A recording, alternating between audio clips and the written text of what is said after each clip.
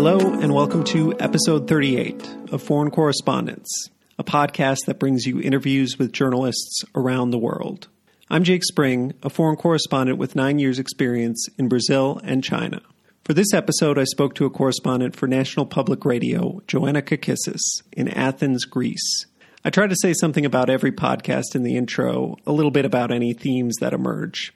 And the theme of this podcast is overwhelmingly about family. Joanna talks about growing up with Greek immigrant parents and the huge influence they had on her life. I mean, they must have had some impact if she's been covering Greece for more than a decade. She considers why she made the choices she did, first moving abroad to cover the Olympics in Greece for the Boston Globe, making it work, admittedly just barely at times, as a freelance foreign correspondent. Now with NPR, she roams around Eastern Europe, reporting well beyond Greece's borders. Joanna goes so far to ask, was it all worth it? The subject of what was left behind hangs over this story. What did her parents leave behind in Greece? What did she leave behind in the United States? Those parts of the interview really resonated with me, but I don't want to give you the impression it was all melancholy. Of course, we also talked about some great stories and the life of an NPR foreign correspondent, which I think is still the dream job for many journalists. And she shares some great recommendations in the lightning round at the end. Just one other note up top. We have one more episode coming out this year in 2 weeks' time, after which I'll go on hiatus for the month of December. I'm already looking ahead to next year and have an exciting wish list of guests. If there is someone you think would make a great guest, please let me know. Tweet at me at @foreignpod, send me an email at foreignpod@gmail.com, or leave a comment on our Facebook page, facebook.com/foreignpod. So now, without further ado, here's my interview with Joanna Kakissis, a correspondent for NPR in Athens, Greece. Thanks so much for coming on the podcast, Joanna. I'm a fan of the podcast, and it's a pleasure to be on it. To start, if you could just set the scene for us, if you could tell us where you are geographically and the physical space around you, what time it is, and a little bit about your last week of work. Okay, so I am in central Athens, where there are a lot of packed together apartment blocks with the laundry swinging in the air, as the Athenians love to point out. Look, it's just so beautiful with the colorful laundry swinging in the air. I'm in between two neighborhoods, Kypseli and Galatsi, which are very, very built out. And I am in my apartment, sitting on my big, long table where I usually work. Sometimes I'll actually cut up my script and kind of move it around all over this huge table if it doesn't make sense narratively to me. And today is market day, so I went to the market this morning and got some fresh fruits and vegetables and then got some flowers. So that's nice. And this last week, I've been trying to pull together a couple of difficult stories that have been hard to do because we can't travel now with the coronavirus, so I have to do everything by phone. And I had a breakthrough in one of those stories, and so I'm feeling some measure of relief for that. It's a very sensitive story that involved talking to very young people who are in danger right now. So it's been hard, and it was emotional, but a translator and I were able to talk to this group of young people, and we're happy, and actually the young people seem relieved that they can talk to somebody. That's great.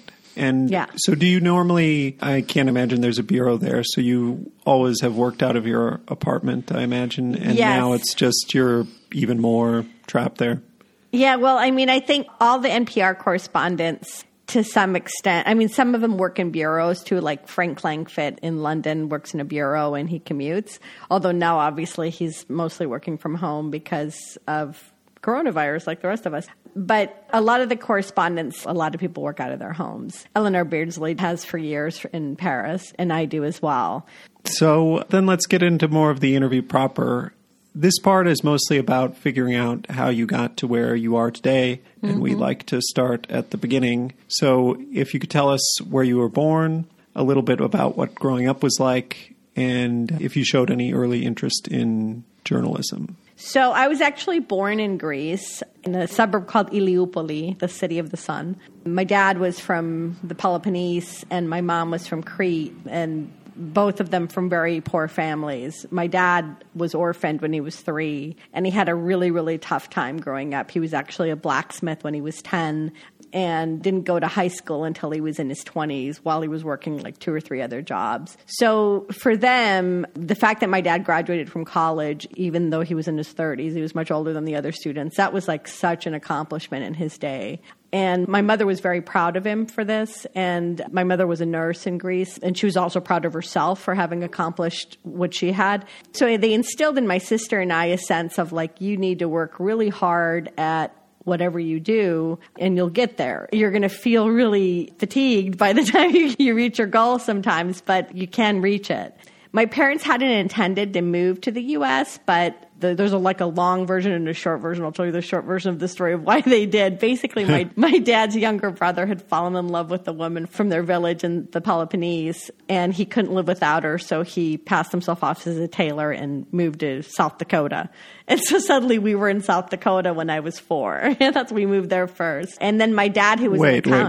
Yeah. I didn't follow that. Your dad's brother? My dad's younger brother, Panayoti, fell in love with a woman from their village. The woman ended up moving to South Dakota with her family. And then my uncle couldn't live without her, and he moved to South Dakota to be with her. And then all of a sudden, my dad, by his brother, had been talked into moving to South Dakota with us. And so I moved to South Dakota when I was 4, along with my family. I don't really remember it. I remember that I didn't like the milk on the airplane because it wasn't warm. And I remember that my family was all crying. I do remember them crying, but I don't really remember anything else. Everything I remember really well is from the U.S. and from the Dakotas. So, yeah, my dad was an accountant in Greece, and he got a job working finance, basically, for hotels. And we ended up in North Dakota during the first oil boom there. He got a job there pretty quickly after we moved to the U.S. Yeah, and so that's where I grew up. I grew up in North Dakota mostly, and I graduated from high school there. And there was a school paper in my tiny little town of Williston, which is now known for fracking. But back then, it was like a town of 10,000. We were like the only Greek family in town, and everyone just called us the Greek family because they never met a person from Greece before. And so there was a school newspaper, and nobody wanted to run it, and I was kind of a nerdy, sort of bookish kid, and so I said, I'll run it, So I wrote all the articles and edited all of my own stories. So I was like a one-woman, or one-girl newspaper. And I just did it because I thought it would be a good way to learn about my community. And I was so shy and awkward when I was a kid that I thought this is the best way to interact with these tall, sort of impenetrable people here in North Dakota. So that's how I ended up meeting so many people, not only people at my high school, but I would interview business owners. So my dad was really proud of me for becoming the one-person newspaper at the high school. I did eventually recruit other writers who were great, and I also recruited my best friend to write a bunch of snotty essays that often didn't get published because our faculty advisor would say, that's just too much, Andrea. So that was how I got into journalism. And when I went to college, I studied political science and Russian. I minored in journalism. From the very beginning, I was at the college newspaper, too. What university was it? University of Minnesota.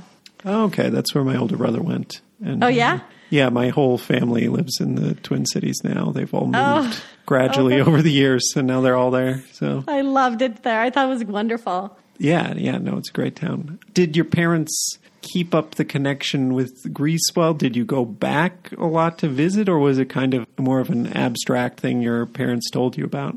Well, yeah, I mean, my parents were really lonely. They found one family to be really good friends with in Williston who were Lebanese, and they were like close enough to being Greek. And so they're like, we'll hang out with the Lebanese. We'd all cook together too. My family loved them. And my mom ended up working as a tailor in one of the family had clothing stores. But the Lebanese felt sort of like family, but they weren't Greek. Like, obviously, they couldn't speak Greek to them. They couldn't sing Greek songs to them that, like, both of my parents liked to sing. My dad was really into literature, and he wanted to discuss Greek literature with somebody. My mom was a nurse, but in Greece, she would finish, like, a technical school to become a nurse. And She wasn't as well-read as my father as far as literature goes. So she found some of his wanting to go on and on about some book, like, oh, God, again, George, you're going to talk about that. So he was sort of craving his old sparring partners in Athens where they would sit and talk about literature. And my mom was in a very well-known dance group here. Like, it was a dance group from Crete, and they would perform all over Greece. She missed dancing. She missed talking about dancing. She missed talking about the specific culture of Crete, the history. They have this like spoken word poetry called Mandinades, which she loved to do. And she was like, oh, who's going to do spoken word poetry with me? No one, because my husband's from southern Greece and they don't do it there. And they felt lonely. It was expensive to call their family, so they hardly ever called. They would write letters. My mom would write back and forth to her family and try to get some of these little poems in her letters. But it was very much growing up, that's what my sister and I always heard. We always heard about Greece. It was like this fairy tale place for us. My parents felt loved and they felt at home. It was really expensive to fly there, and we were able to survive, but we weren't rich, I went to the University of Minnesota because it was basically paid for with a combination of grants and scholarships. But my parents sort of recreated Greece inside our home, if that makes sense, because they missed it so much. For my parents, it was very much a connection that they felt that they had to keep up. We eventually did meet one other family in North Dakota who was Greek, and they came over for Easter or for whenever they could for the weekend. They lived 3 or 4 hours away. But, hey, we did find somebody eventually. My dad sort of found them by accident, but he was very happy when he found them. That's great. And then, what was college like? You said you studied Russian. What did you want to do coming out of college, and what was college like? So I used to read Russian literature in high school because I thought it was really good and sort of tragic in a way that nothing other than Russian literature is. I eventually did have friends in high school, but I didn't fit in. And so it was like I didn't fit in with the cheerleaders or the basketball players, or I tried to play on the basketball team, but I'm very short and I could never really make it past junior varsity. I know I didn't even make junior varsity. I didn't even make that cut. And our high school was very much divided into jocks and like many high schools, and cheerleaders and popular kids. And I didn't fit in anywhere. And nobody wanted to be part of the newspaper crowd, which was only really involved me at the beginning. And so it was my escape, was to just go and check out books from the library and read about like really complicated and sort of very dramatic places. And I think the drama, like the need to read about sort of grim, dramatic places, to some extent may have come from my father, because my dad never really told me bedtime stories. He would just tell me stories about his life as a kid because I was curious. I would always ask him, like, when you were my age, what were you doing? And he'd be like, oh, yeah, I was an ironsmith. I was like working hard labor as a 10-year-old. And so I think that as a kid, I started to think that that's drama, that's life, and that's what I should seek out. And some of the grimmest stories are in Russian literature.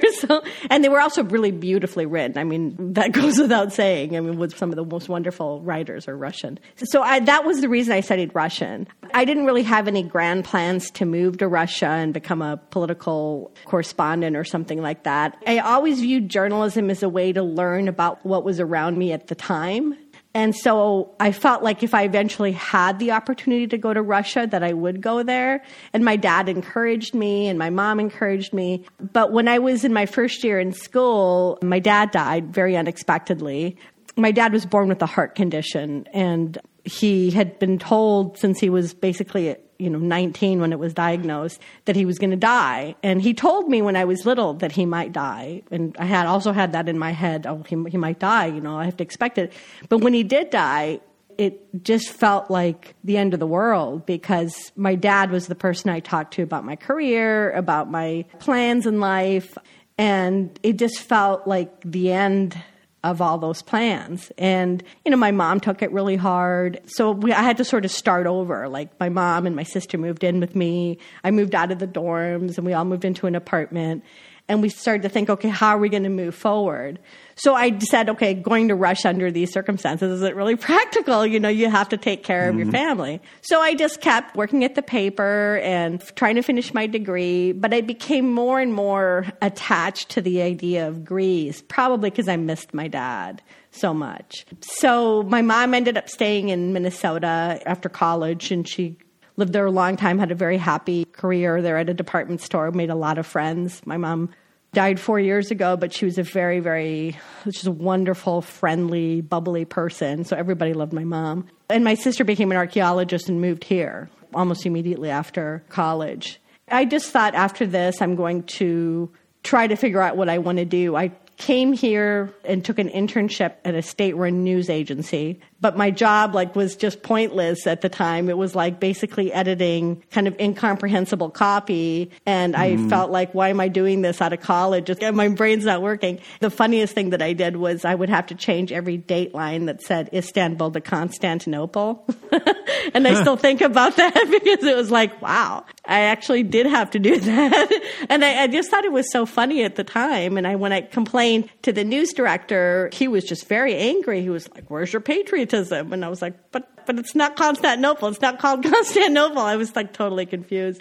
And so after that experience, I came back and took a long internship with Minneapolis newspaper when they used to have a Washington bureau back in the day. And then I went to graduate school. And after graduate school, I just got a job at a really good newspaper in North Carolina, the News and Observer. That was the time I got hired, the Pulitzer Prize winning newspaper. And we were Pulitzer finalists. I was on a team that was a Pulitzer finalist for Breaking News one of the years. My first or second year when I was there. And I thought I was just going to stay in newspapers. But then what happened is I got the opportunity to cover the Olympics. The Boston Globe said, how about a freelance column for the 2004 Olympics? And I did. I jumped at that. I thought it would be really fun. It was my opportunity to be a foreign correspondent. But the newspaper wouldn't let me take leave. We had a very strict editor there at the time who wouldn't let anybody take leave, even for a fellowship. And so I quit. And it felt horrible to do it at the time because I loved my job and I loved my colleagues and I loved North Carolina. But I felt like I had to take the risk if I wanted to cover this. And so the column was fun. I really enjoyed writing for another place. But it was hard to be a freelance foreign correspondent. And the first year was great because I had a lot of assignments. I was with the New York Times and with the Boston Globe. And at the time it was the International Herald Tribune, sorry. But after that, it was very, very hard. And so I started to take a series of fellowships to try to figure out what I was going to do next. And most people, when they become freelance foreign correspondents these days, they're much younger than I was when I made the leap. And it's almost better to do it that way because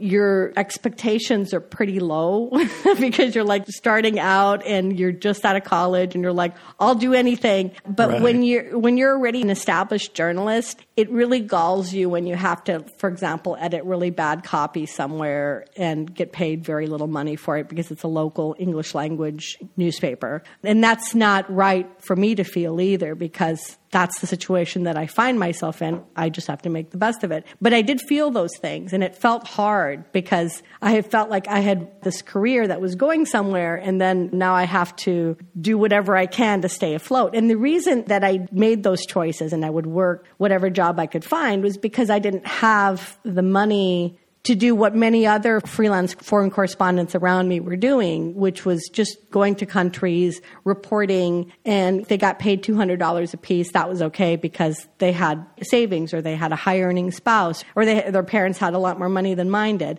And that's sort of, I think, the unspoken, ugly truth behind freelance foreign correspondence is that it doesn't make it easy for people who don't have money or a high-earning spouse or some sort of big financial safety net. You don't want to take risks because you think I'll be financially ruined. Or if I get hurt somewhere and my family has to rescue me, will that wipe them out financially forever?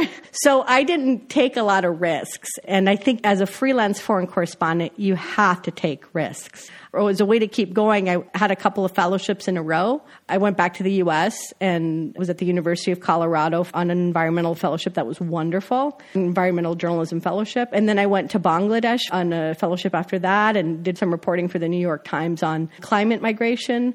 And then I came here and completely fell into radio. I was working for kind of a freelance contract with Time Magazine, and it was just the beginning of the crisis. And the reason I came back here is because it felt safe. Like, I felt like if I went back home to where my mom was living in Minneapolis, it would feel like a defeat. Or if I went back and begged for my job back in North Carolina, it would feel like a defeat. But here, at least, I had an apartment owned by my family. I didn't have to pay rent. I could live without spending a lot of money. And I was going to try again. Initially, I was writing pieces for Time, and for whoever would take a piece from me. I wrote for McClatchy, I wrote for the New York Times, I wrote for whoever would take my pitches, basically. And then I started to do pieces for Marketplace, the business radio program. And those are basically, initially they were just 2 ways, where I would just talk to a host, so I didn't really need radio equipment. Mm-hmm. And then I started to do pieces.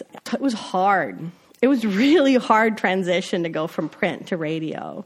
You must have been all self-taught if you were already in Greece at that point. I didn't get any training. Actually, that's not true. I got some training. I want to give a big shout out actually, to a guy that I met, a former NPR science reporter who I met in Boulder, Colorado during my environmental fellowship, who encouraged me to at least explore radio. And with his help, I had actually done one radio piece from Bangladesh. It took almost 2 months to edit.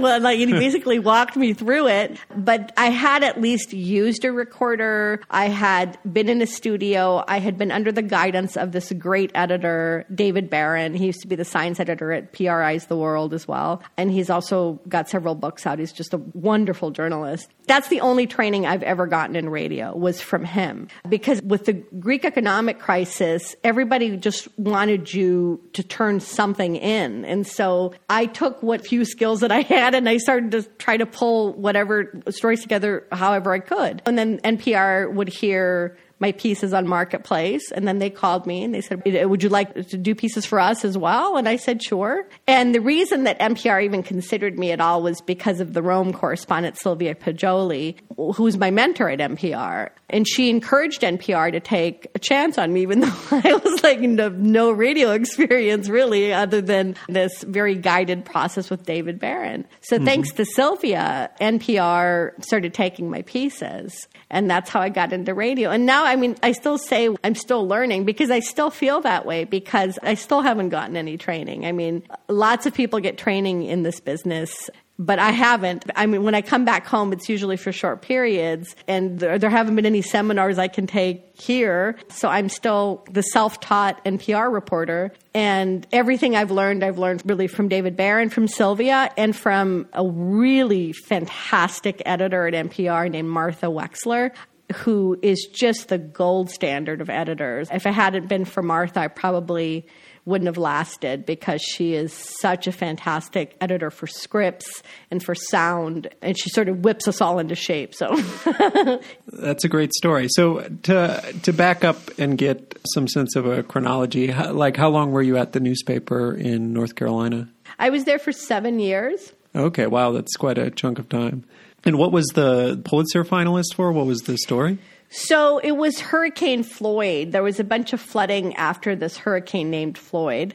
And North Carolina was very hard hit with the flooding. And we had entire towns that were submerged. There was a town called Princeville, was a majority black town in North Carolina that was completely underwater. So I had done some reporting in Princeville and had gone to another town and gone with a group to look for a missing child, for a little girl. And those 2 stories are included in the entry, my report from Princeville and my report for the search for the child, along with some other wonderful stories from my colleagues. But we didn't win. We were finalists. But I remember how excited the editor was. He'd gotten the call. He was like, we're finalists, woohoo, I know he was excited about the prize, and I suppose everybody was. But I learned a lot about how to report about people from that particular assignment, because I think when you report on somebody who's damaged by something or disadvantaged, because often we're reporting from a position of privilege, and especially in the foreign correspondent world,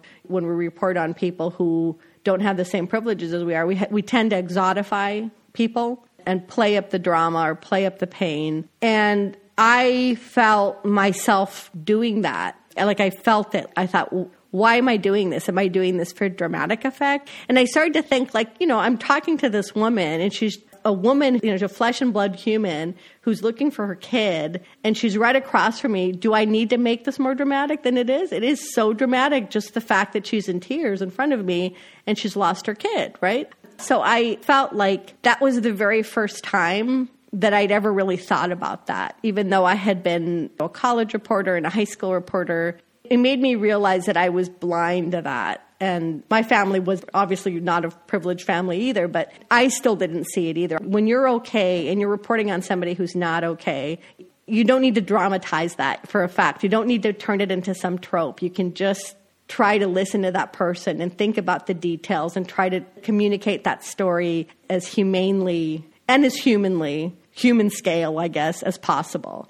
So yeah, I felt like sometimes when I would read our coverage, I'm really proud of the coverage from the newspaper, but the New York Times often had pieces that I thought were a lot more subtle.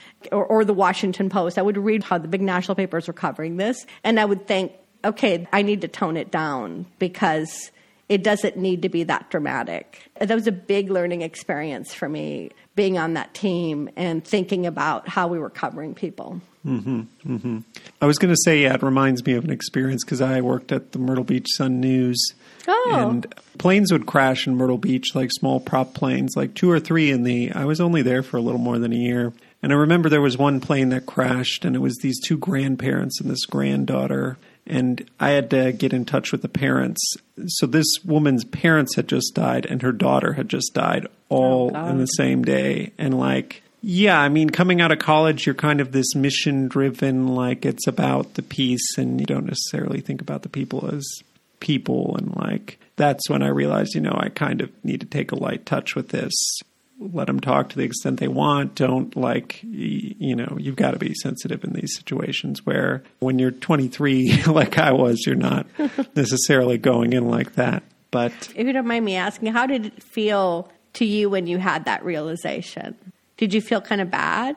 Yeah, no, I mean, I felt bad. Yeah, I would say. It's hard not to in that situation. And I mean, at least I was young and it's not like I had that many experiences to reflect back on to be like, oh, I was really insensitive in this situation. I mean, there were probably some times when I was covering the cops beat at the university paper where I think a high school student got stabbed to death or something like that. And, there are instances that maybe I could have been more sensitive, but, yeah, it's sort of a good thing to learn early.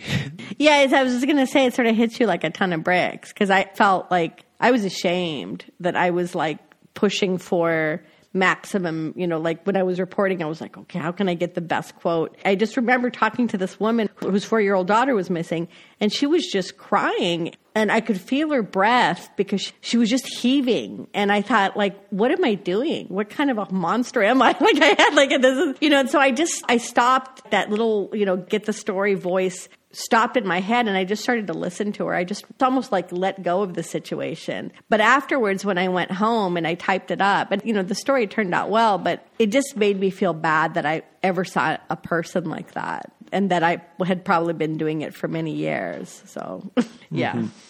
I mean, I had to do it all over the phone, which was even worse. But by that point, I mean, newspapers were at that stage. They couldn't pay to travel, even though this family only lived in North Carolina and we were in South Carolina. It was, a bridge too far. Don't you love the Carolinas, though? They're so great. It was a great place to start out. Myrtle Beach, you could get all different types of stories. It's the kind of thing where newspapers were crumbling by that point. So I was looking for an scapegoat from the start. I wish I had enjoyed it a little bit more, but I'm glad I had that kind of classic local newspaper experience. Mm-hmm, mm-hmm. And then, so I guess, you stayed there 7 years. It wasn't quite clear why you made the jump to be the freelancer, because it sounds like you were almost immediately in deep and in a tough situation as freelance foreign correspondent. Was it because you saw it as if you don't take this chance now, you might not get it again? Or is it because you missed Greece and wanted to reconnect with that? Or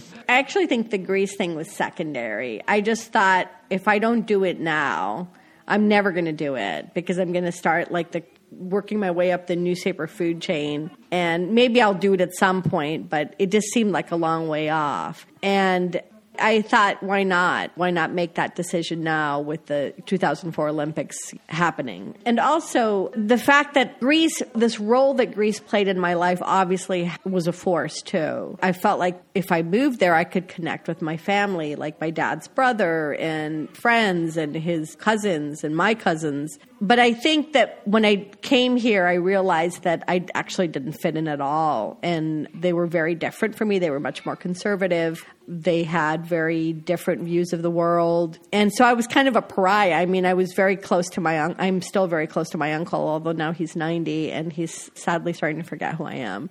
He's got early forgetfulness, I guess, at 90. And I don't see him very often because of the pandemic. I'm afraid to see him. But anyway, I mean, the rest of the family, I never really made very strong connections with anybody here among my family. So that was probably a mistake to think I'm going to move to Greece and I'm going to fit in immediately. And I didn't expect to feel so out of place, though. And I still do. I still feel totally out of place. But I've just gotten used to it now at this point. So what I was hoping to do is to be able to finance trips to go traveling and reporting around the region. The problem was that you don't really get paid well for stories, and often outlets don't pay for your travel. So that was something that I could really never do. I did it a little bit, and then I quickly realized I would go broke doing it. So that's why I did whatever I could from here, and then once in a while would take a trip somewhere. I mean, it was hard. It's easier now. I feel like it's like the career path now has changed since I made the leap in 2004. I feel like more and more young people are going out there, sometimes just out of college, and, you know, learning the language, going and embedding somewhere and going from there. And I think they're very successful at it. Unfortunately, outlets still pay really crappy rates, so it's still really hard unless you have some sort of financial safety net. But I feel like more people who aren't particularly wealthy are making it work. So that's really impressive to me to see that. Yeah. You have to have a certain appetite for risk. I mean, I did a little bit of freelancing for a year here and there. Mm-hmm. And I made a trip to Myanmar and maybe I broke even, maybe getting paid like $150 for 2 stories in the Atlantic and like $250 for one in Foreign Policy. I probably lost a little bit of money, honestly. But so I wasn't doing a ton of that. But I do know freelancers who, once it gets going, they make it work and they do these incredible trips and things like that. But I just feel like it required so much investment up front to get to that point, and you have to be willing to take a shot at it and spend the money up front and hope it works out. And, a lot of us don't have that money to spend up front. That's the point. Or if we do have it, it goes pretty quickly with the economics of freelancing involved. I mean, I see so many people just give up on freelancing and really promising young journalists because they can't afford it. So, and most of the people that I still meet who do it long term, I'm not saying all of them, but I'm saying most of them are people who have money, who have property, who have a spouse that supports them.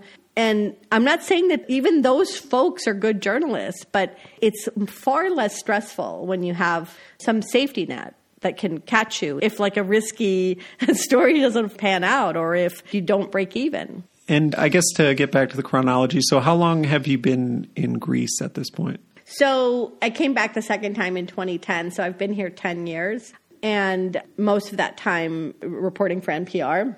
The first 3 or 4 years, I also reported for Time. I had a regular contract with them and also did, like I said, some reporting for the New York Times and for McClatchy, for Foreign Policy, for Politico, for lots of outlets, and for Marketplace, and then a couple of stories for The World. But, NPR was requesting more and more stories, and I just couldn't keep up anymore. So I just said, okay, I'm yours. And I just started filing full-time for NPR. Cool. Around 2015.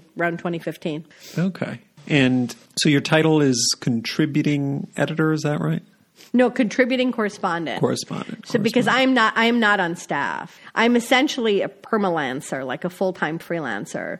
I get assigned, before the pandemic, I was sent all over Europe to report. I would fill in for my colleagues. They treat me like a colleague, the other reporters who are on staff. And the editors trust me and give me good assignments. So even though I don't get the benefits of being on staff, and there are some real downsides to that, NPR does pay its freelancers well. It's not like other outlets that pay them a ridiculously low amount of money for a lot of work. And you have some freedom to take vacation, obviously, whenever you want and things like that. But there are downsides to essentially doing work for one outlet as a freelancer. Okay. And then before we get into the next section about stories, is there anything else you want to talk about before we move to that?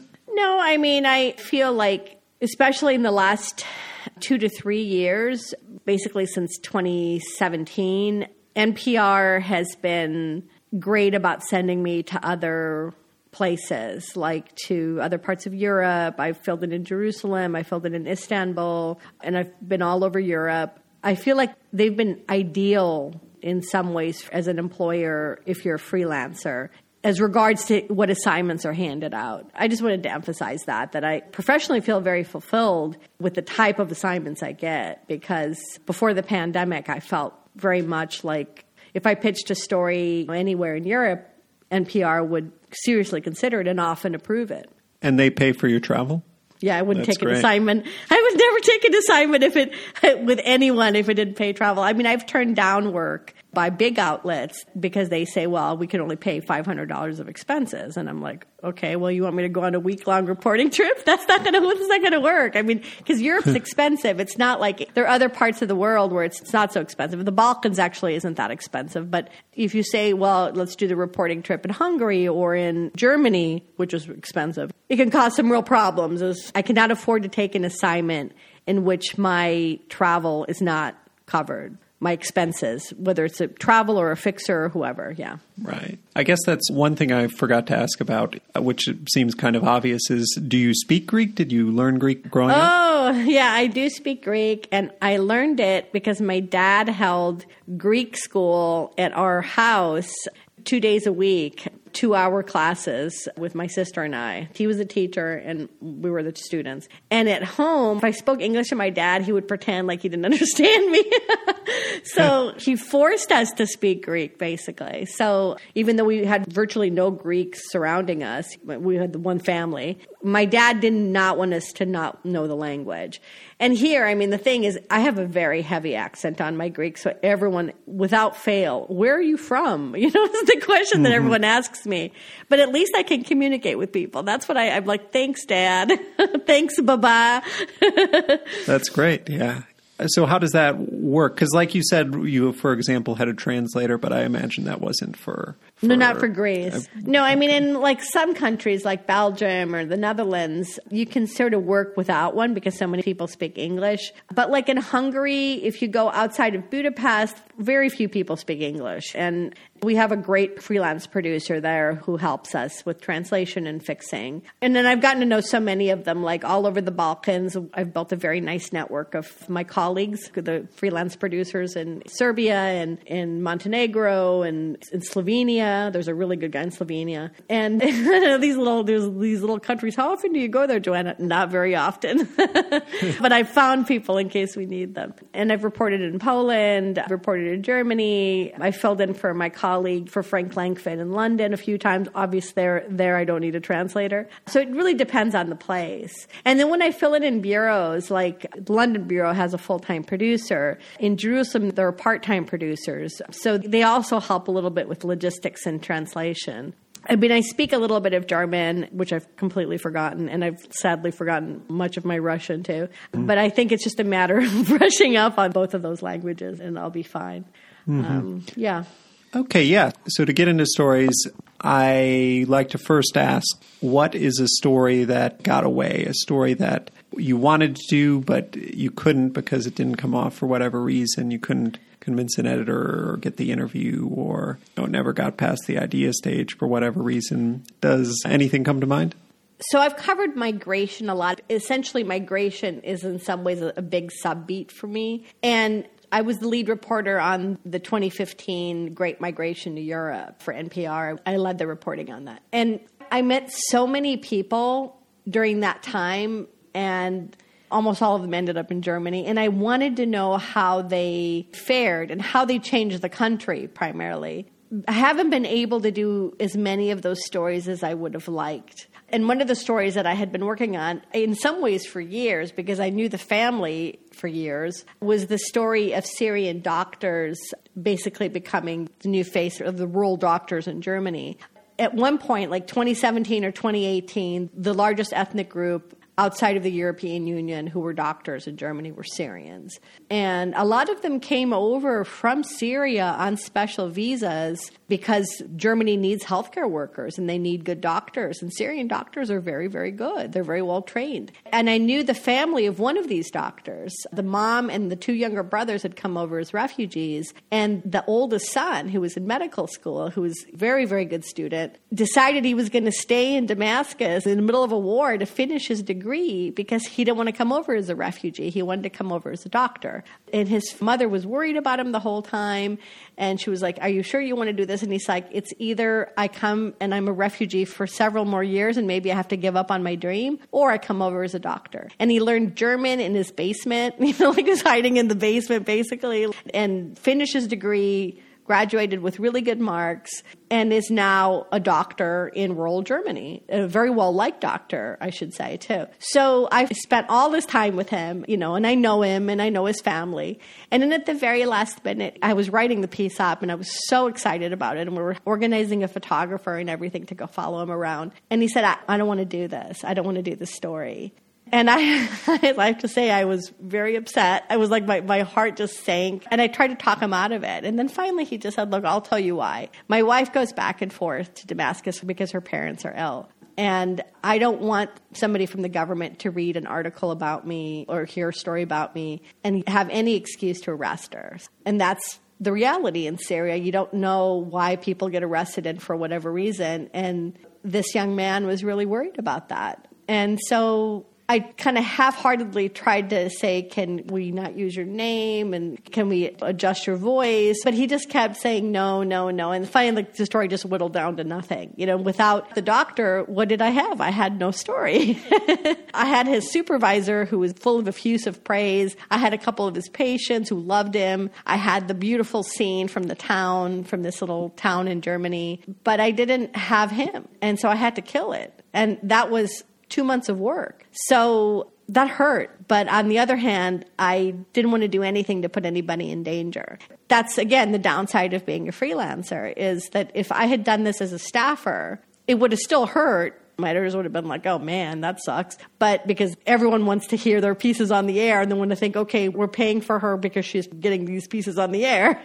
But it wouldn't have hurt as much, because when a piece that you're pulling together doesn't come together, you have to eat it. You have to eat the finances. And when you're a freelancer, it hurts a lot more. So that did hurt my finances, I have to be honest. But at the same time, I'm sorry that I haven't done that story. I don't regret not pushing him, because I don't want to make anybody, especially in that kind of situation where they fear for the well-being or the life of their spouse or somebody they love. I would never put any kind of pressure on somebody in that position.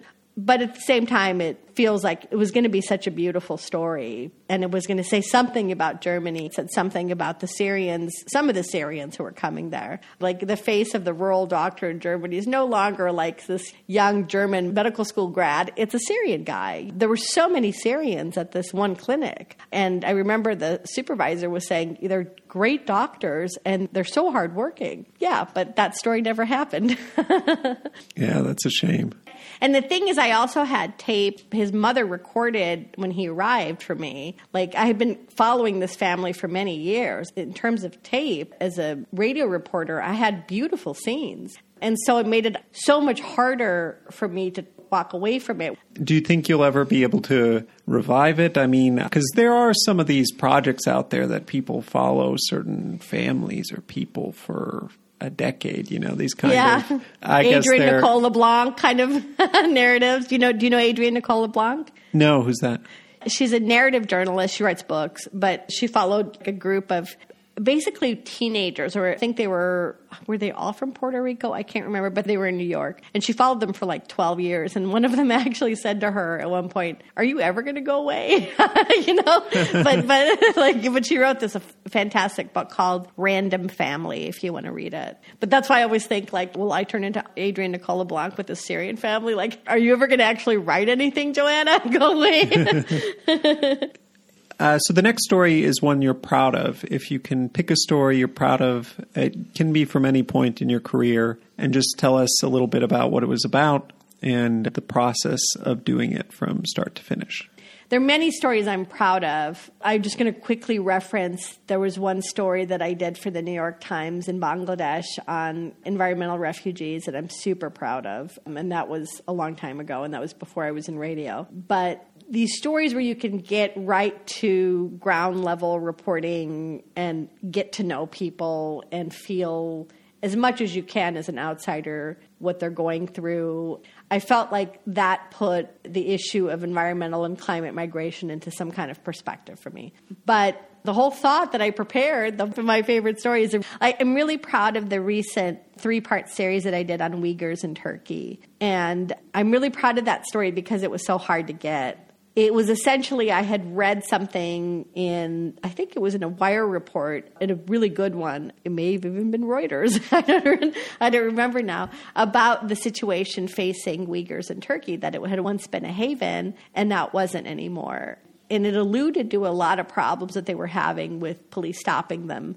And people weren't named in the piece, but they had first names and stuff. So I thought this is going to be a hard story to get. But if Uyghurs don't feel safe in Turkey, which is where they've been fleeing since 1952, then where are they going to feel safe? And this is a country that until 2018, even 2019, was criticizing China for how they treated Uyghurs. So Turkey sort of did an about face and stopped the public criticism of Beijing and started to mistreat the thousands and thousands of Uyghurs who had come to Istanbul seeking some sort of safe haven. And I know you know a lot about China, so I don't want to sound like I'm China-splaining because I've actually never been to China.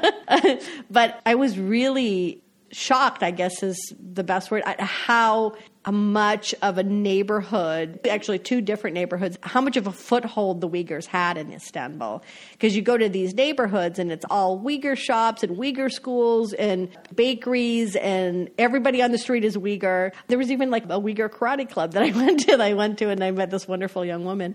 So I was like, wow, if they're starting to feel uncomfortable here, what does that mean? And I just wanted to find out what exactly was happening. So that took a long time. Again, this is where if you find a great producer or a great translator, somebody who's got a link to the community that you're trying to talk to, it makes all the difference. And so my partner in the story was a guy named Samarjan Saidi, who's a Uyghur who grew up in Denmark. And thanks to him, we got 12 really, really long interviews with people and about another 8 more shorter ones, basically all saying the same thing, that once there was some documented speaking out against China, if these people were like at a protest, or one woman had a shop where she had anti-China t-shirts. A guy wrote a book of anti-China poems. Like shortly thereafter, they were arrested by the Turks. They were all told the same thing. Someone has complained about you. Everyone had the same exact wording from the Turkish police. Thrown into jail and then taken to a deportation center and threatened with deportation. And of course, they were all terrified that they were going to get sent to China. And a few people were deported, but they were deported to Kazakhstan. Was it Kazakhstan? I can't remember forgetting where. I know what you're talking about. It was Tajikistan. Tajikistan. It was Tajikistan, yeah. In Tajikistan, the group that had been deported from Istanbul and from another city, not just from Istanbul, had ended up in Tajikistan and then were almost immediately deported to Beijing. They were like at the airport and then, okay, now you're going to Beijing. And I spoke to the sister of one of the women who had been deported, and she said that her mother called her and said, I have to take care of your sister's kids because they've suddenly shown up here, and I think your sister's in jail. So the sister ended up in jail. The sister that had been deported from Turkey ended up in jail and probably in a camp. Was never able to verify where she ended up. And it was just all based on what the sister told me and what the mother told the sister, which is she's been taken by the Chinese police, and I think she's either in jail or at a camp. But it was just really interesting and devastating to hear these stories because you want to feel safe somewhere. And Turkey is the place where they felt the safest. The Turks see them as brothers and sisters. Their language is similar. They felt like they could practice their religion openly. And like I said, I was just like, wow, look at these neighborhoods. It's like, you wouldn't know you were in Istanbul. So those stories, I learned a lot from them, but they were really unsettling for me. Because as an immigrant, you never really feel settled anywhere. Talking to these folks, I felt like, they finally feel settled somewhere and they feel safe. And that was more important than feeling settled, is they feel safe. And to suddenly now not know when you're going to get dragged out of your house because you've protested outside the Chinese embassy or the Chinese consulate in Istanbul, that's troubling. So those stories that I did were really interesting for me, and Samarjan as well. And you said it was a 3-parter, so how did you structure it? So the first piece was structured around the arrests and being sent to these detention centers and deportation centers. And it was basically around the story of one guy who was a poet, because he's the only guy who would give his full name, and he didn't mind being photographed. There were many, many other stories, but most people were too afraid to be photographed or to give their full names. So the first story was structured around him and what he went through. And the second story was about a group of children who were essentially living in a boarding school. And they'd come with their parents to Istanbul, and their parents had gone back either to close up a business or to go fetch another family member or do something back home. And then the Chinese arrested them. So the kids were stranded in Turkey without parents, and they were all living in the school. And so I spent a lot of time with these 3 little boys, but mostly with one of them because he's the one who talked the most. But all 3 of them, they were friends, but all 3 of them were missing their parents. And the boy that talked to me the most, Nurzat, he had a picture of his dad. It's just him and his dad, and Nurzat, he was wearing this yellow shirt, and he had these big sunglasses in the picture with his dad, and he's hugging his dad. Like, typical picture where you're hugging your dad with, the dad has the belly, and you're like, oh, my dad, I'm so excited. And he put it in his locker every night, and he would take it out every morning and talk to the picture. That was his ritual. He was 10 or 11, and he's just a little kid. And so he described everything very meticulously. What had happened to him, what happened to his dad, what he thought happened to his dad, what happened to him, how they initially sent him to Egypt to not be captured, as he put it, by the Chinese. And then in Egypt, how they were run out of Egypt, and then they had to flee to Turkey, and his parents never showing up. And it was really hard for him. And yet he was so, I'm going to tell you everything. He wanted to talk about it. Mm-hmm. So he was such a wonderful little kid, but I actually thought it was really taxing for him too. Even though he said he wanted to talk about it, I think he was also sad because it was kind of this double-edged sword for Nurzat, because he wants to talk about this with somebody, but he needs to be talking to maybe a child psychologist or something, because his teachers all have missing family members. As soon as they start talking about it, they start to cry. No one in his community can talk about disappeared people because everyone has a disappeared relative. And then talking to me, and I have a million questions that a Uyghur would never have, because they would kind of inherently understand the situation. So even though I think he liked talking about it, I think talking to a reporter probably wasn't what he wanted. He probably wanted to talk to somebody who understood his situation. So I was really happy that he let us spend the day with him. And we went back again and talked to him when we had follow-up questions. And he was like, all right, I'll leave my spicy noodles to come talk to you. He was very mad about it, leaving his spicy noodles. And then the third story was built around how people in Turkey who have missing family members were coping with the fact that Turkey didn't want them talking about it. So what do you do when you're trying to find information about your family, but Turkey wants you to be quiet about it so as not to enrage Beijing? And that story was built around fundamentally 3 people. But my favorite one was the girl who started doing martial arts. She's a teacher now. She teaches martial arts. But that was a way she coped with losing her dad. He disappeared in China. And she was so upset about it that the only thing that made her feel better was kickboxing. And she joined a fight club and then decided to start her own class and would teach other girls how to defend themselves. So those were the 3 stories. Yeah, wow. I will say Uyghurs are kind of a recurring theme on the podcast. I feel like I've talked about them with probably 5 guests. which is fine. I remember, because every single time I put in the intro, like, for those that don't know, Uyghurs are, and explain it, because, even just hearing it, you might not know how it's spelled or might not be familiar. And, it's just such a crazy situation, I feel like, because it is such a huge thing, rounding up, I believe it's millions of people, putting them in camps. And how is it not more in focus? Because, these people, if they are disappeared and sent back to China, they will probably never, ever escape. Like, they'll be sent to one of these camps, they'll be indoctrinated, they'll be put to work, and the only way to get out of it would be to leave the country, and they won't be able to leave the country. Like, their passports will be seized and things like that. It's a wild situation. And it's an important issue to highlight, so it's good. Even if it's on 5 out of 35 episodes, I feel like it's still an underexposed story. Okay, I guess we'll move on to the lightning round next, which is the more fast-paced questions. But feel free to answer at whatever length you like, short or long. Do you feel ready? Yeah. So the first question is, what is a must-read publication you look at almost every day for work?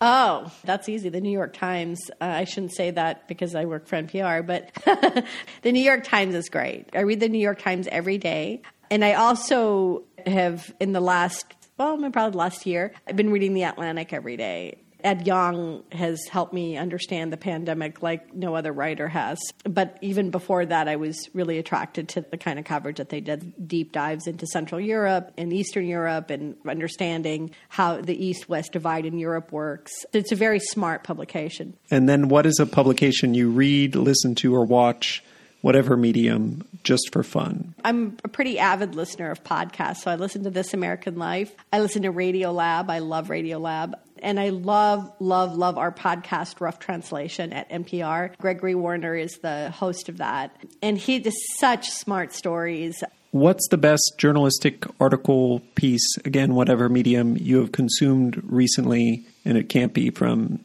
NPR? There's so many, but I think like the story that stuck with me the longest, even though I actually read it last year, is The Jungle Prince of Delhi that Ellen Berry did. I liked it so much because it was also very instructive of being a journalist. It's sort of like she was a character in that story too, obviously, because she had formed this bond with the guy who's living basically not in reality, but he was trying to hide his family's secret. But he had also bought into the fantasy that his mother had espoused. So I thought that piece was really pitch perfect in so many ways.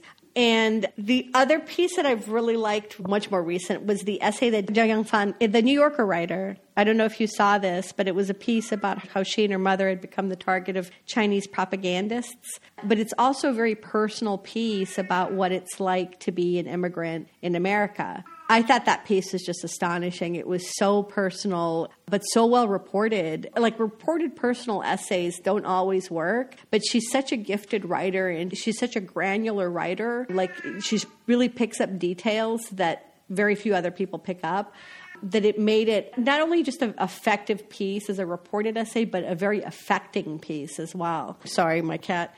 She's 20 years old. Sorry about that. Oh, wow. Sometimes she'll just yell for no reason. Yeah. Is there any particular subject matter you read into or geek out about that isn't specifically related to your job? I'm kind of embarrassed to admit this. I really like 80s. So I'm a child of the 80s. And so if there's some story about some 80s icon or whatever, like Duran Duran or whatever, I'll definitely geek out about that. Otherwise, I'm really into East Asian cooking. And so I collect cookbooks and try out recipes, even if I can't get all of the ingredients in Athens. I did find numbing pepper from Szechuan. Did you pronounce that correctly? Yeah, Sichuan. So I was able to make mapo tofu many times now since I found it. Yeah, I like experimenting with any food from various parts of East Asia, which is like also why I fell in love with Uyghur food, because I ate it like as many times as possible when I was in Istanbul. And Samar John's mother-in-law also makes fresh Uyghur noodles, spicy noodles. Mm-hmm, mm-hmm. Yeah, I miss the food in China so much. It was so good, and it's very difficult to find in Brazil. The next question is, how do you manage your work-life balance, or do you believe in it? Oh, gosh. I don't do a very good job because if I'm not working, I'm kind of worrying about various things related to work.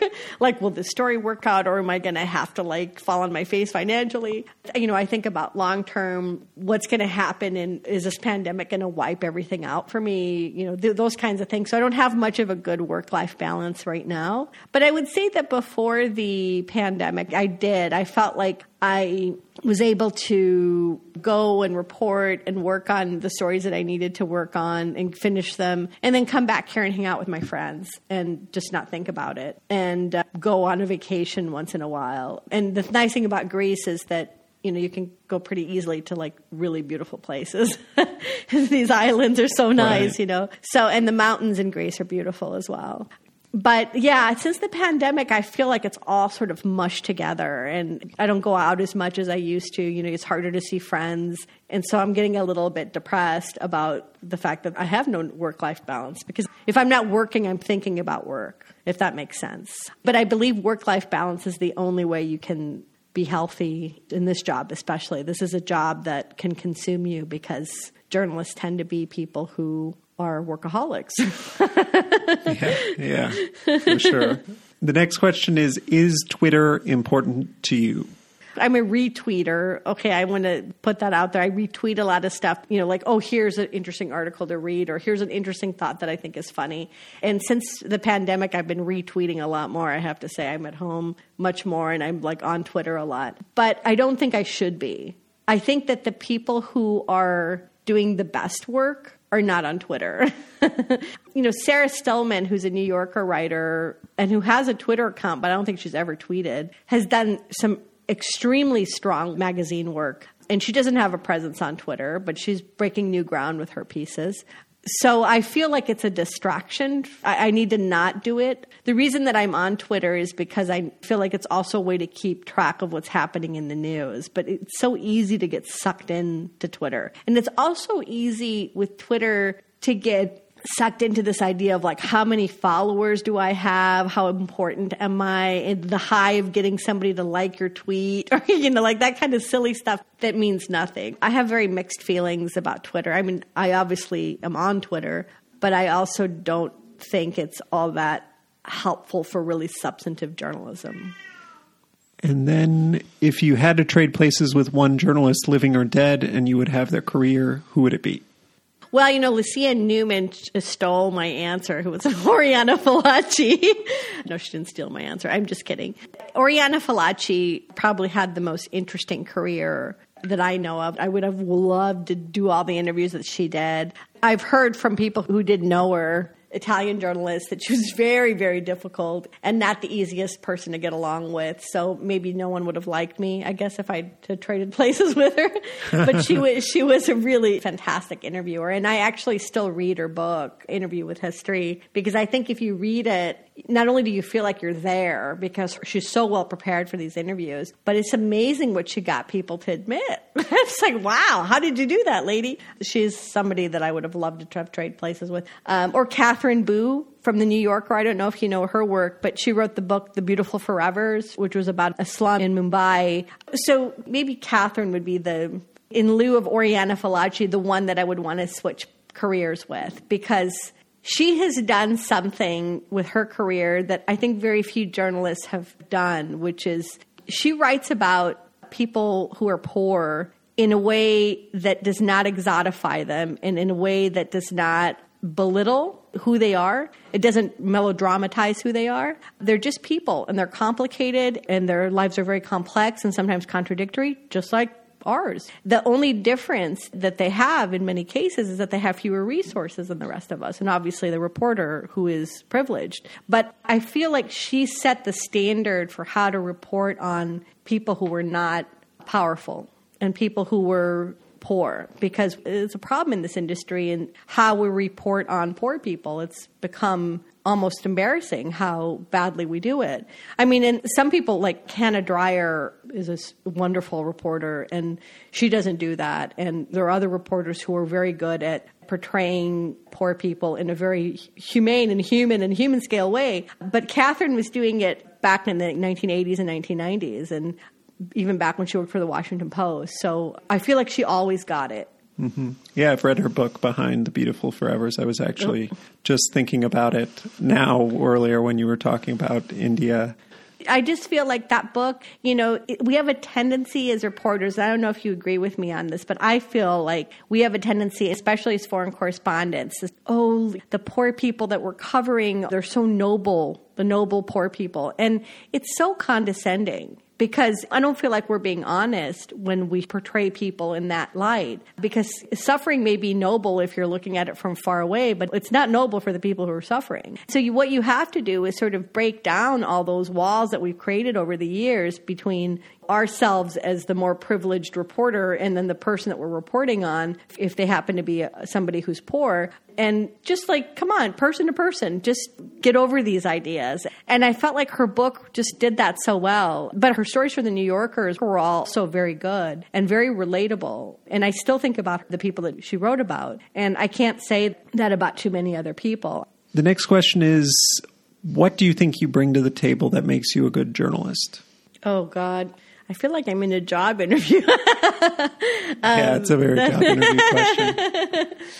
So I think I am very mindful of the people I'm reporting about. I don't feel like I'm a pushover, but I feel like I'm very mindful of the fact that I'm reporting on human beings. And I feel like there's a sensitivity to my reporting that I value and I think that our listeners value and that my editors value. But I'm a very thorough reporter, too. A lot of people think, oh, she's all emotion. But no, I over-report everything. The editors actually joke about it because they'll say, well, I wish this piece of tape was here. And I'm like, I actually have it. Let me go get it, because I interview people for so long. But I think that the quality that makes people respond to my stories and that I value in myself, and that, like I said, I hope that my editors value as well, is that I never lose sight of the fact that a story only works if it's sensitive to the people, especially when you're reporting on people who are not powerful, okay? When we're reporting on people who are powerful and they hold all the cards, okay, fine, go at them full steam if you want. But I very rarely interview people who are super powerful. So, Mary Louise Kelly interviewed Mike Pompeo. I did not. And most of the people I interview have a lot to lose talking to a journalist. And so I'm very mindful of that. And I think that comes across. And I try to present the person that I'm reporting on as comprehensively but as sensitively as possible. So I think that's what I like in myself. So I'm not sure if it would nail me a job, but but I feel like it's something that I like about myself and about my reporting. And then what is one thing you wish you could travel back in time and tell your younger self? Oh, gosh. Oh, these questions.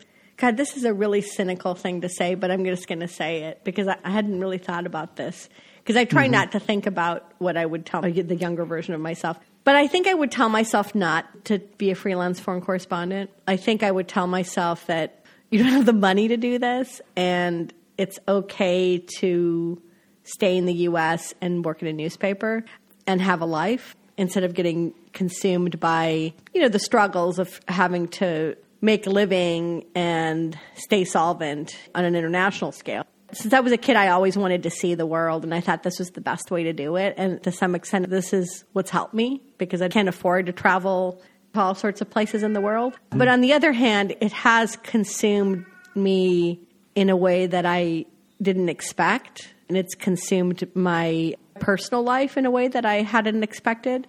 And I'm not sure if it was worth it at the end of the day. I'm not sure if it was worth it. Maybe our listeners would say, oh, we love your stories, blah, blah, blah. But is it really worth it? I don't know. I just don't know. I'm somebody who also sees the people I interview who have families and who have hobbies. They play the guitar, they paint. And I haven't really done any of those things. Okay, I cook. Okay, that's something that's a hobby of some kind. But it's not the full life that I expected for myself and that I wanted for myself.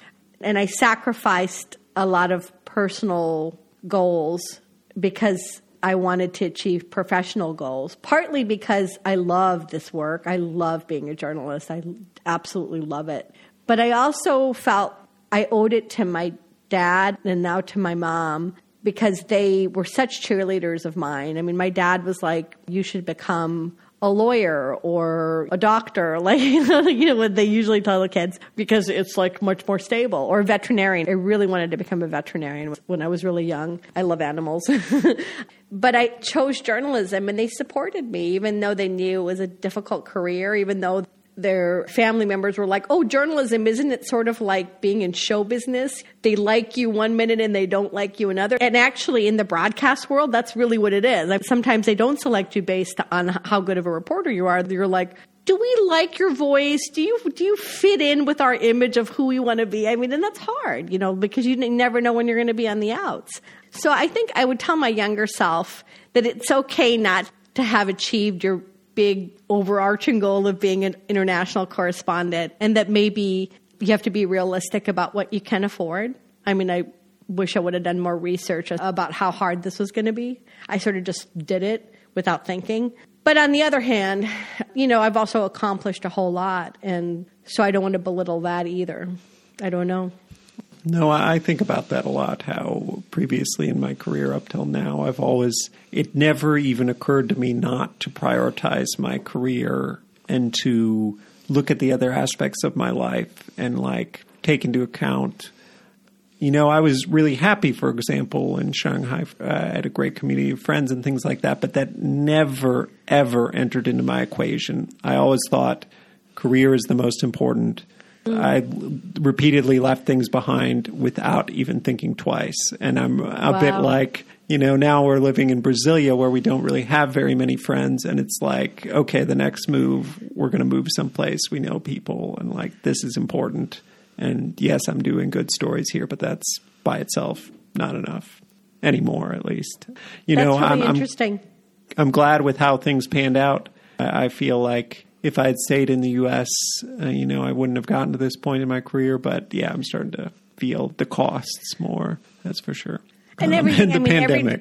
The pandemic hasn't helped, with all of our mental health. But, it is a trade-off, isn't it? I mean, and every decision has its costs. So lately, especially since my mother died 4 years ago, my mother and I were very close because after my dad died, she sort of became my friend, like my closest friend, because she was in really, really bad shape after my dad died. And psychologically, the three of us, my sister and I and my mom, all helped each other.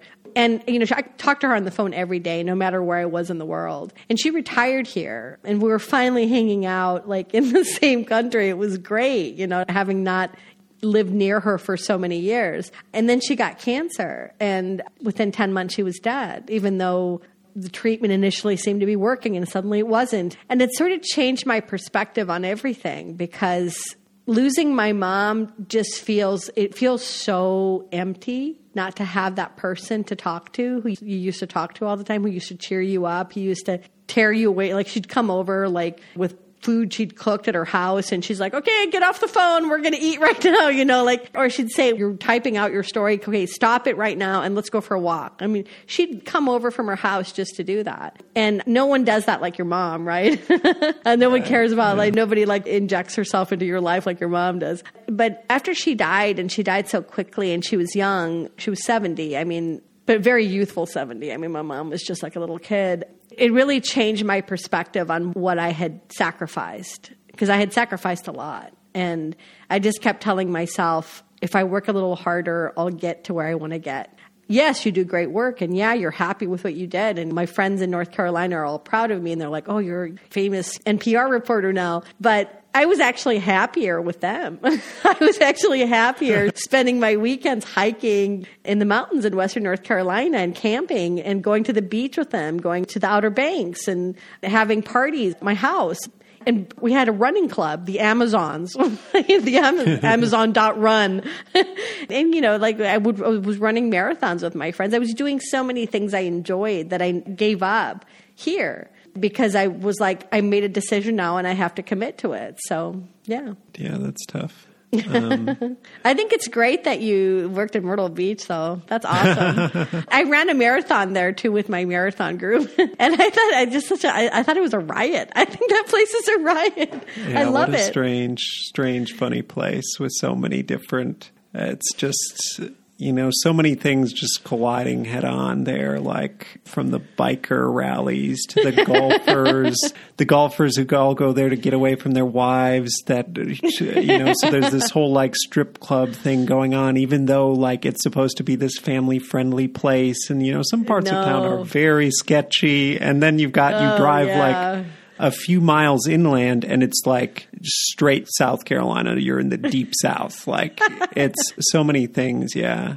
Just right up against each other. I know that the Carolinas are so singular, I think. I loved it there, but there are also a lot of problems there that you see as somebody moving from a place where you didn't see those problems before, like in North Dakota where there's like no racial diversity, obviously, or no people. It's mostly cows there. And like in Raleigh, for example, when I first moved there, I was shocked at how segregated it was. I was like, wait a minute, why is the city so segregated? Why do all black Americans live in one part of town and all white Americans live somewhere? What the hell's going on? And so I found that kind of stuff kind of jarring.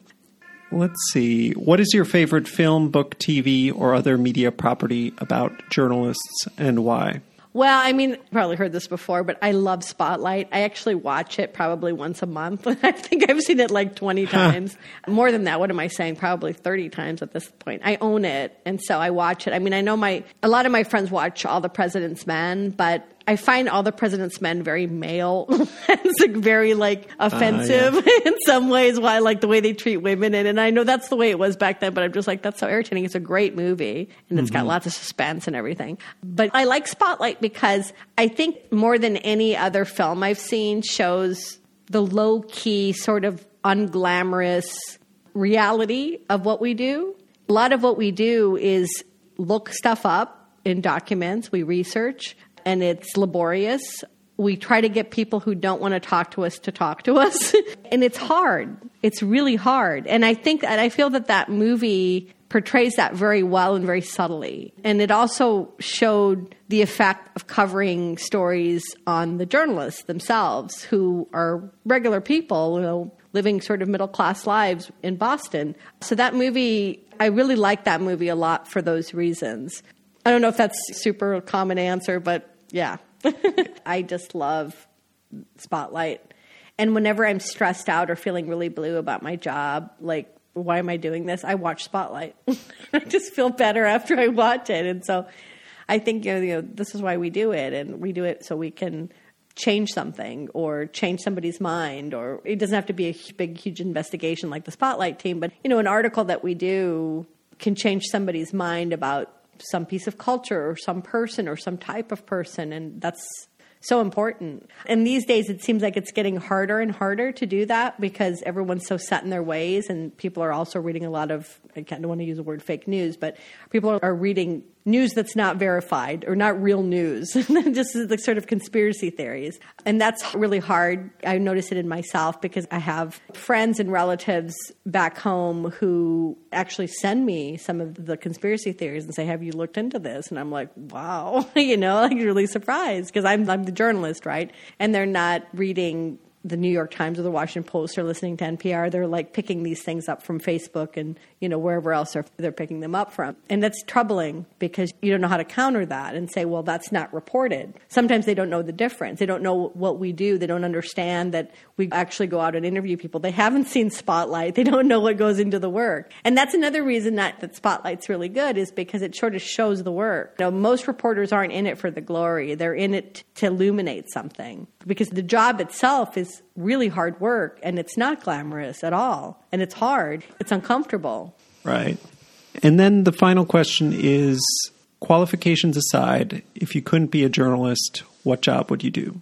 I would be a veterinarian. Take care of that cat that's screaming in the background. That's my 20-year-old cat, Aspasia. She's from North Carolina. And it's time for her treat, basically. She's like, hey, you're way past treat time. Yeah, I've always liked animals. I think that it would have been a heartbreaking job because you have to do a lot of, put animals to sleep and you can't save all the animals. But I think I would have liked that job for the most part. I know it's hard to get through vet schools, but I didn't consider it that seriously. I talked about it a lot, mostly because I liked all kinds of animals, but that's it. That's a good answer. That's very different from journalism. So I'll just wrap up then by saying, thanks so much for coming on the podcast and talking to me. It was a real pleasure, Jake. That's our show. Thanks for listening to my conversation with Joanna Kakissis, a correspondent for NPR in Athens, Greece. I'll post links to some of Joanna's work and other things we talked about in the podcast description and also on our show page, foreignpod.podbean.com. If you like the show, please subscribe to it in Apple Podcasts, Stitcher, Spotify, YouTube, or wherever you get your podcasts, and leave a 5-star rating. Beyond that, it would be a huge help if you also write out a positive review saying what you like about the show. It helps get the podcast more attention. Follow or tweet at me on Twitter at @foreignpod. On Facebook, our page is facebook.com/foreignpod. Above all, if you know someone who might like the podcast, please recommend it to them. The show is produced and edited by me. Our music is a track called Love Chances by Mackay Beats. There's more information on that in the podcast description and on our show page.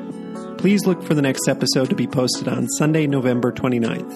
Until then, I'm Jake Spring, and this is Foreign Correspondence.